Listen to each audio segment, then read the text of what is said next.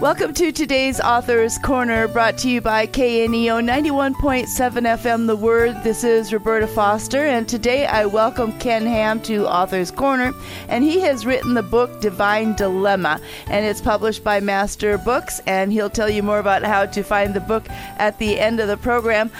Just a little bit about Ken Ham. He is the founder and CEO of Answers in Genesis and its two popular attractions, the Creation Museum and the internationally known Ark Encounter.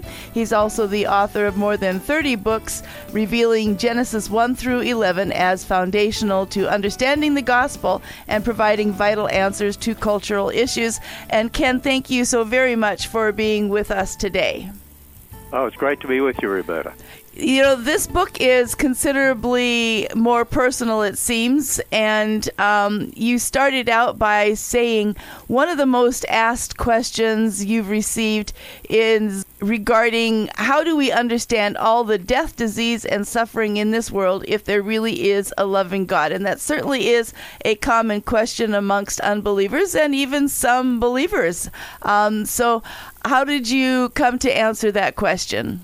Well, you know, the subtitle of the book, Divine Dilemma, is wrestling with the question of a loving God in a fallen world. And, you know, one of the things I have found over the years, I've been in this ministry now for over 40 years, and whether it's Christian or non-Christian, they bring up the topic of death and suffering. You know, non-Christians will say, you Christians talk about a loving God, but look at all the death and suffering and disease in the world. And then there are Christians who struggle with this issue because there's tragedy in their life, or somebody dies from some horrible disease or something like that, or they themselves are suffering terribly, and they say, you know, where is God in all of this? How do we understand all that? And so, you know, there's been many books written on this topic, of course, and a lot of the books I find you will say, well, let's look at the Bible and see what the Bible says, and certainly we need to do that, as I'll talk about. But at the same time, I wanted this book to be different in that it follows my mother. And so these are real examples that we experience ourselves. It's one thing to write about something. It's another thing to write about it as you experience it. And my mother lived till she was nearly 92. Now, my father died at 66, so she lived without him for 26 years. And then 7 years after my father's death, I had a younger brother who was a great Bible-teaching pastor, just young family, you know, in his early 40s, and he died of a horrible, dehumanizing brain disease over 2 years. And so how do we walk through all that as a family, as people who are Christians, and my godly mother? And I wanted people to understand, yes, we struggle too, and my mother struggled. She never questioned her faith, but she still struggled. Why does God allow this? Why would this happen to my son when the liberal pastor who teaches against God's word is healthy as anything, and so on? And you know, we had to go through and talk about all those things. And so this is a very personal book. And one of the things I wanted people to understand, sometimes answers to these questions can be too super spiritual, if you know what I mean. Like, you know, this is what God's word says. You just have to trust that's the end of it. Whereas I want people to know we struggled as Christians, and we would ask questions and say, Lord, we don't understand this. And my mother would cry out saying, I don't understand why. And it's okay to struggle. We're humans. It's okay to grieve. We're humans. It's okay to ask those questions. But then we have to step back, as my mother did, and look at it from the perspective of God's Word. And first thing I say to people, Genesis 1 to 11, you mentioned some of the books I've written about that. Genesis 1 to 11 is the foundation for everything. It's the foundation for all doctrine, foundation for the rest of the Bible, foundation for our Christian worldview. You want to deal with any issue at all, you have to start from Genesis 1 to 11. And that's true of this death and suffering issue, because there we have the origin of sin and the origin of death. We need to understand that we are suffering the consequences of our sin in Adam. We are not good people. You know, the heart of man is deceitful above all things and desperately wicked. And I think many times we look at it and say, we don't deserve this. We don't even deserve to exist. We, in Adam, committed high treason against the God of creation. And he placed upon us the judgment of death. But we've got to remember something. At the same time, he said he would come and rescue us from this. We have to suffer the consequences of our sin, but he said he would rescue us. And he promised a Savior back there in Genesis 3. And our bodies die, but we're made in the image of God, so we're going to live forever, but we can't live with a holy God as sinners, that he stepped into history to save us from our sin, that for those who repent of their sin and put their trust in Christ, we can spend eternity with him. But we still have to live in this fallen world, in these sin-cursed bodies. We've got to understand that. And as I say to people, and as I talk to my mother about this and have this in the book, and that is, we've got to remember something. You know, in the scripture in Romans 8 where it says all things work together for good, it doesn't say all things are good. Right. All things will work together for good. And we need to understand the true context of that. And then, you know, people say, but isn't the book of Job about death and suffering? And it never answers the question. Why? But to me it does. It does answer the question. Because Job suffered all this horrible tragedy, horrible diseases himself. His friends gave him bad advice, and then he wanted to justify himself before God, as we all want to do. But Lord, do I deserve this? And I've been a good person, whatever. And Job was sort of wanting to justify himself before God, and then God says, Job, listen to me. And then in Job 38, 39, 40, 41, 42 into 42, God asked Job questions, and his questions pretty well relate to who he is as the creator, which is interesting, because all the way through the scripture, you know, what's the difference between our God and all the false gods? Between God with a capital G and the little g God. Well, because our God is the creator, because he is the true God. He's the only God. And so he asked him all these questions. Do you know this? Do you know that? Do you know this? Do you know that? Do you know this? Do you know that? And then Job gets it. Then in chapter 42, he says, Lord, I now see you as you are. And that's what we've got to do. Who are you? I now see you as you are. You know all things. In other words, we know nothing compared to what God knows. Job realized, how dare I question God? He knows everything. I know nothing. And then he says, I repent in dust and ashes. And really what we're saying to people, and my mother had to come to grips with, we had to come to grips with as a family, we have to let God be God. We think we know best. We think we know a lot. We know nothing compared to what God knows. I mean, you know, is it possible there's information we don't know that could change the whole way we look at this? Of course, because we don't know everything. And God says, he promises all things work together for good, no matter what the circumstances. That's hard for us to grapple with as humans. But, you know, I even give examples like take Queen Esther. As a little girl, she lost her parents. I mean, could you imagine maybe people back then saying, this is not right. Why would God let this young, beautiful girl lose her parents, you know?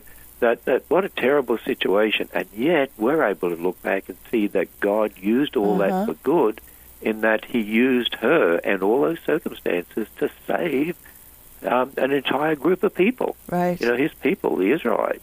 The other thing is there's lots of aspects to this we can talk about, and I do in the book, of course, but we often hear people say, but why would God let that person die? And I know I cover this in the book in relation to my brother, where my mother said, it doesn't seem fair. Why did God let Robert die when the liberal pastor who undermines God's word is healthy and strong? But why did he allow him to die? And one of the things we have to come to grips with, it's not a matter of why did that person die. It's a matter of why does everyone die? Because we're all under the death penalty because of sin. So when we say, why did that person die, it doesn't make sense. We've got to remember something. But everyone's going to die. And the person asking that question is going to die. Sure. And that's why, you know, when the Tower of Siloam fell on people and killed 18 in Luke, I think it's Luke 13, and Jesus asked the question, were they worse sinners than others? And then he answered it by saying, repent. In other words, that was their turn to die. And you're going to die. So you know what the most important thing is?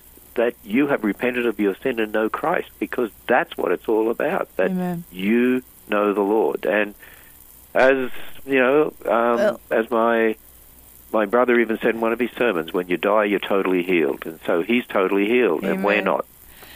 Well, in your book, you have a chapter that's actually called The Right Question. So instead of us asking why, what question should we be asking? I think the question we need to be asking is, what is God teaching me through this, and how is God using this? And He's going to use it for good. And even if I don't see that at the time, nonetheless, I need to recognize these are the circumstances we're in, and we need to not question God, but I think we should be questioning ourselves. I think we should be looking at ourselves and how are we dealing with this in regard to what God's Word says to us, rather than looking at God and saying, how dare this happen, or why would you let this happen? At the same time, I understand why we ask those questions, why, Sure. and Lord, this doesn't make sense to me. And as I said, it's okay to ask those questions, but even when you ask them, then we have to get back to saying, but the right question is, what should my response be in this situation? And I look at my godly mother, and her response was really like Job's. In the end, she says, but God's in control. I understand. And God knows best. I don't. I have to leave it with Him, even though I grieve, even though I struggle. And we've got to all get to that particular position. As human beings, we think we're the end-all of all things, except when we read in Scripture that God is God and He can do what He wants to do. He created us, as you've already talked about. And so who are we to say anything to Him about what He allows and or even puts into our life, except that by that worldview of trusting God, we can relax and we can ultimately come right back to it and say, I trust you. I know that you know the end from the beginning, and just to help me with my emotions as we go through this. Exactly. And, even think of Joseph and the circumstances he went through in his life, and and yet look how God used that in ways that absolutely shocked his brothers. They didn't have a clue that was going to happen, and Joseph didn't either. And yet, at the same time, Joseph had to go through struggles. He had to be in prison. You can imagine the emotions he's going through. Imagine if he had have said, that's it, and he walked away from God and so on, but he didn't. And even though he had to suffer those things, and yet then you look back and say, wow, look what God's done. And that's why, some people have likened, life is like a tapestry. We can look at a tapestry and say, it is so beautiful, beautiful patterns that we see in it and the colors and everything. But then you look on the back and it can look like an absolute mess with all the threads going everywhere. And we're sort of like the people looking on the back of the tapestry. And we see all these threads, and we don't see them all as God sees, because if you turn it around and look at the other side and you say, there's the beautiful pattern God sees. And I often think about my brother Robert. We could say, wow, he had a great ministry in a church. He was teaching God's Word, verse by verse, and so on. And he loved the Lord, and he wouldn't compromise God's Word, and so on. Why wouldn't God let him continue that ministry? And yet, with this book, for instance, and I've often talked about him, and even talks that I give dealing with death and suffering, I would say he's probably ministered to thousands upon thousands more people through these circumstances than he would have in his life. And maybe that's just one little tiny part of it, but it's a little part we can look at and say, look how God has used this. Amen. Well, today I'm talking with Ken Ham about his book, Divine Dilemma, with the subtitle, Wrestling with the Question of a Loving God in a Fallen World.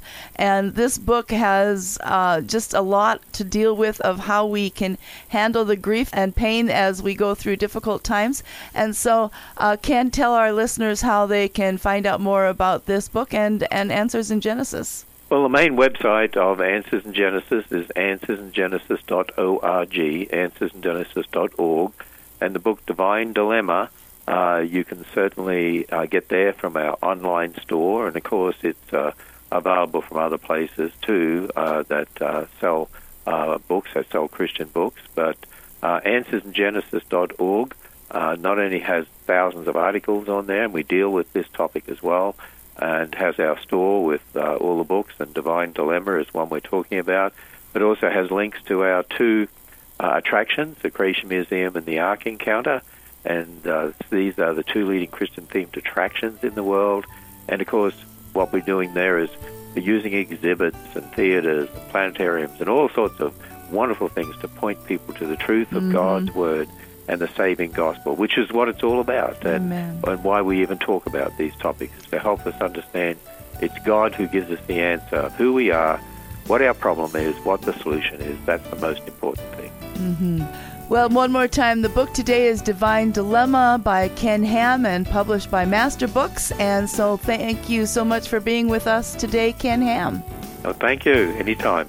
To our listeners, if you missed any part of today's interview or would like to hear it again, you can find it on your favorite podcast platform.